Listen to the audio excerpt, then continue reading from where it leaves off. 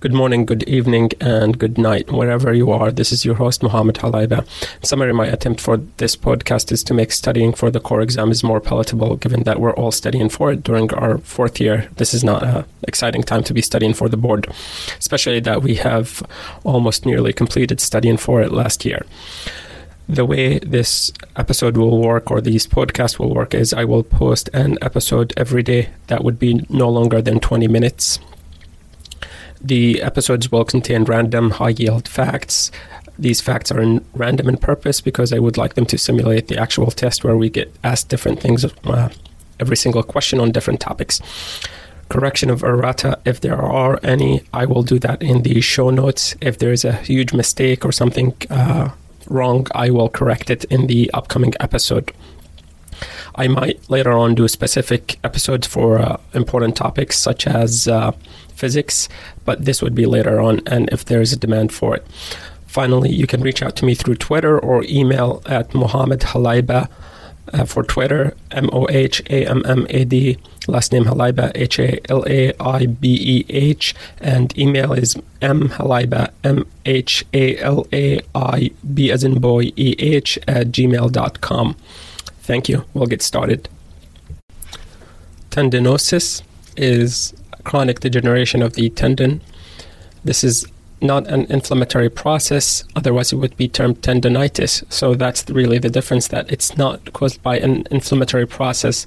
So it's inflammation or degeneration within the tendon, but not caused by an inflammatory process, rather a chronic issue. Tendinosis can also be, or a more appropriate term is tendinopathy. Again, chronic degeneration of the tendon is tendinosis. If it's due to an inflammatory process or infection, it's tendinitis.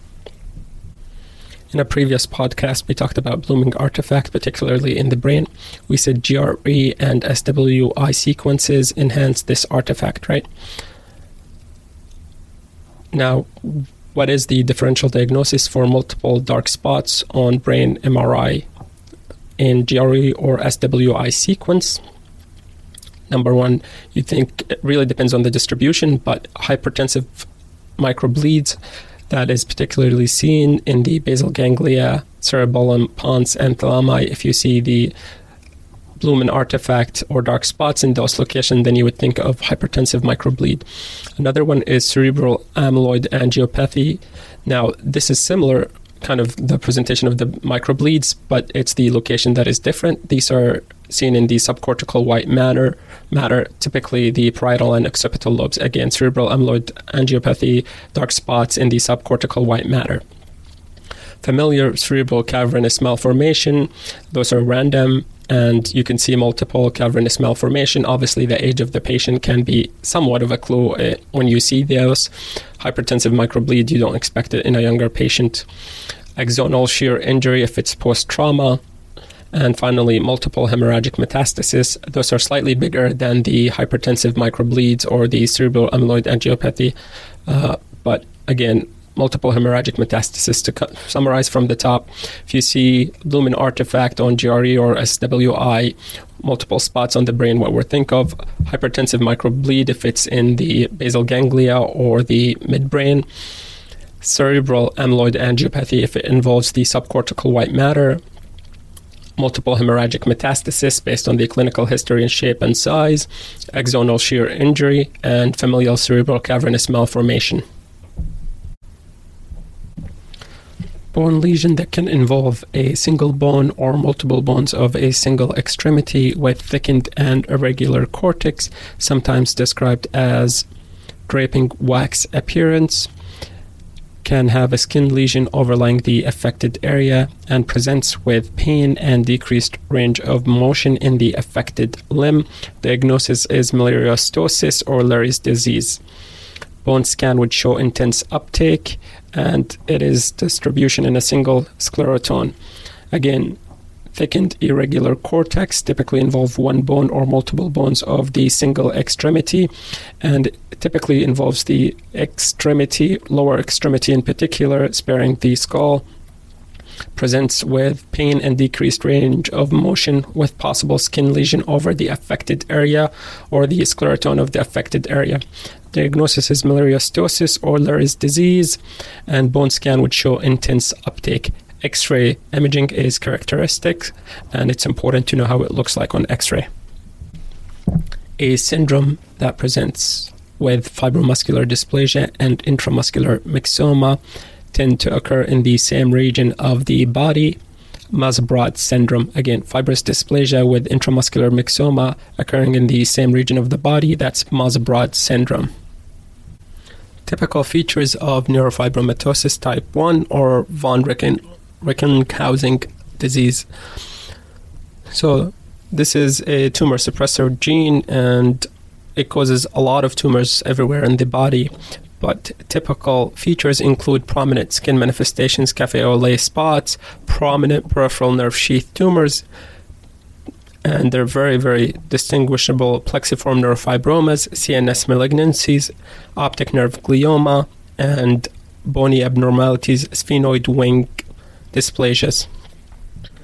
Again, common tumors associated with neurofibromatosis type 1 or Recklinghausen disease, multisystem neurocutaneous disorders, prominent skin manifestations, cafe au lait spots, peripheral nerve sheath tumors, plexiform neurofibromas, CNS malignancies, particularly optic nerve gliomas, especially if bilateral, and bony abnormalities such as sphenoid wing dysplasia. Common imaging features of hepatic hemangioma. So a hepatic hemangioma is a mass composed of disorganized endothelial-lined pockets of blood vessel. This mass is supplied by a branch of the hepatic artery, which gives the finding on contrast-enhanced imaging, be it MRI or CT scan. On MRI, what we see is a mass with peripheral nodular enhancement or discontinuous enhancement on the arterial phase. The intensity of the peripheral nodular enhancement would be similar intensity of the aorta, and then progressively as we wait longer or delayed phase or portal venous phase, we'll start seeing central filling of the mass. This is characteristic of hepatic hemangioma. Now on delayed imaging, what we'll see is homogeneous enhancement with some central areas of non-enhancement. If we have that, that would be consistent with cystic degeneration within the hemangioma. We don't have to see it, but it's consistent with cystic degeneration. Hemangiomas are more common in females, and they regress in cirrhotic liver. So if we follow hemangioma in a patient who develops cirrhosis, that hemangioma will involute.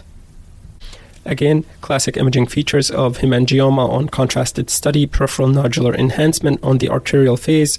That peripheral enhancement is similar intensity or radiopacity to the aorta. And if we wait longer, we'll start seeing filling of the mass centrally, especially if big. Imaging features of spinal traumatic epidural hematoma. Epidural hematoma in the spine, we don't typically see them, not at least as frequent as the brain epidural hematomas. If we see them, they typically extend along the dorsal or posterior aspect of the epidural space in the spinal canal. Because the ventral or anterior aspect of the spinal canal, there is limited space because of the dural attachment to the posterior longitudinal ligament. So we can still see it anterior to the spinal cord, but there is more space posteriorly, so we'll see more blood accumulating posteriorly. What we worry about is compression or mass effect on the spinal cord. Again, traumatic spinal epidural hematomas, they are less common than the brain epidural hematomas, and they extend more in the dorsal aspect of or the posterior or dorsal epidural space, because the anterior epidural space or ventral epidural space is limited due to posterior longitudinal attachment. What is the magic angle phenomena or artifact? This is an increased signal or hyperintense signal in images with short TE sequences, particularly if the sequence has a TE time of less than 32 milliseconds. And it is seen in collagen-rich structures such as tendon, ligaments, and fibrocartilage when these structures are oriented approximately 55 degrees from the main magnetic field. it causes hyperintense signal, and this hyperintense signal can be potentially misinterpreted as tendinopathy. Again, magic angle phenomena is increased signal in sequences with short TE time, less than 32 millisecond, in collagen-rich structures such as ligaments, fibrocartilage, and tendon when they are oriented approximately 55 degrees from the main magnetic field. They appear hyperintense and can potentially be interpreted as tendinopathy. Okay, what are the sequences with short TE imaging time or short TE sequence? Sequences with short TE time include T1, GRE gradient echo, and proton density images. So T1, GRE, and proton density images can exhibit magic angle phenomena. Common etiologies for slack wrist. So slack wrist is scapholunate advanced collapse, and this is sequela of chronic scapholunate ligament injury. Now, etiologies for scapholunate ligament injury include osteoarthritis, just degenerative changes, CPPD, arthropathy, and chronic untreated scapholunate dissociation. Again, slack wrist or scapholunate advanced collapse is sequela of chronic scapholunate ligament injury, which can be secondary to osteoarthritis, CPPD, arthropathy, and chronic untreated scapholunate dissociation. This is really a difficult question. I don't think they'll ever ask something like this, but it highlights a central location that is difficult to visualize. So what tumor lies central or happens to occur central to the sphenopalatine foramen? This is the juvenile nasopalatine angiofibroma that presents with recurrent bleeding, nasal bleed in a young adult, typically a male, 14, 15 years of age. Again, tumor central to the sphenopalatine foramen is juvenile nasopalatine angiofibroma. To really describe this location, it's central or medial to the medial pterygoid plate. So the area between the medial pterygoid plates on both sides is the sphenopalatine area, and tumor that occurs central to the sphenopalatine foramen is the juvenile nasopalatine angiofibroma. Key feature of Pott's disease. Pott's disease is tuberculosis of the spine.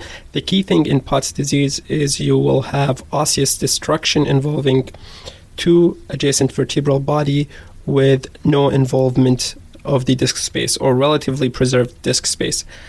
So TB is associated with preserved disc space and infection or destructive process involving two adjacent vertebral body. They'll typically show two vertebral body involved because they want to show that the disc space is preserved between them. Again, Pott's disease or tuberculosis of the spine is associated with osseous destruction with preserved disc space. P in Pott's is for preserved disc space. Appropriate positioning of IUD. So the IUD is typically shaped in similar to a T letter, and you want the IUD as close to the fundus in the endometrial canal as possible. You almost want the arms of the IUD or the T arms of the IUD in the fundus extending into the fallopian tubes. Anything less than that, I think it's 5 millimeter from the fundus is more than 5 millimeter from the fundus is considered inappropriate. But the key thing is you want it to be up in the endometrial canal as possible. Congenital heart disease associated with right-sided aortic arch, tetralogy of Fallot, truncus arteriosus, and transposition of the great vessels. Now, most common disease between all these three is tetralogy of Fallot. But up to 25% of tetralogy of Fallot patients will have right-sided aortic arch. Transposition of the truncus arteriosus will see up to 50% of truncus arteriosus patients with right-sided aortic arch, and for the transposition of the great vessel, we'll see up to 10% of those patients having right-sided arch. This can be a tricky association, and it might be asked in a complex manner or convoluted manner, but what's good to remember is up to 50% of patients with truncus arteriosus will have right-sided arch, and up to 25% of tetralogy of Fallot patients will have right-sided arch. And finally, transposition of the great vessels. Up to 10% of those patients will have right-sided arch.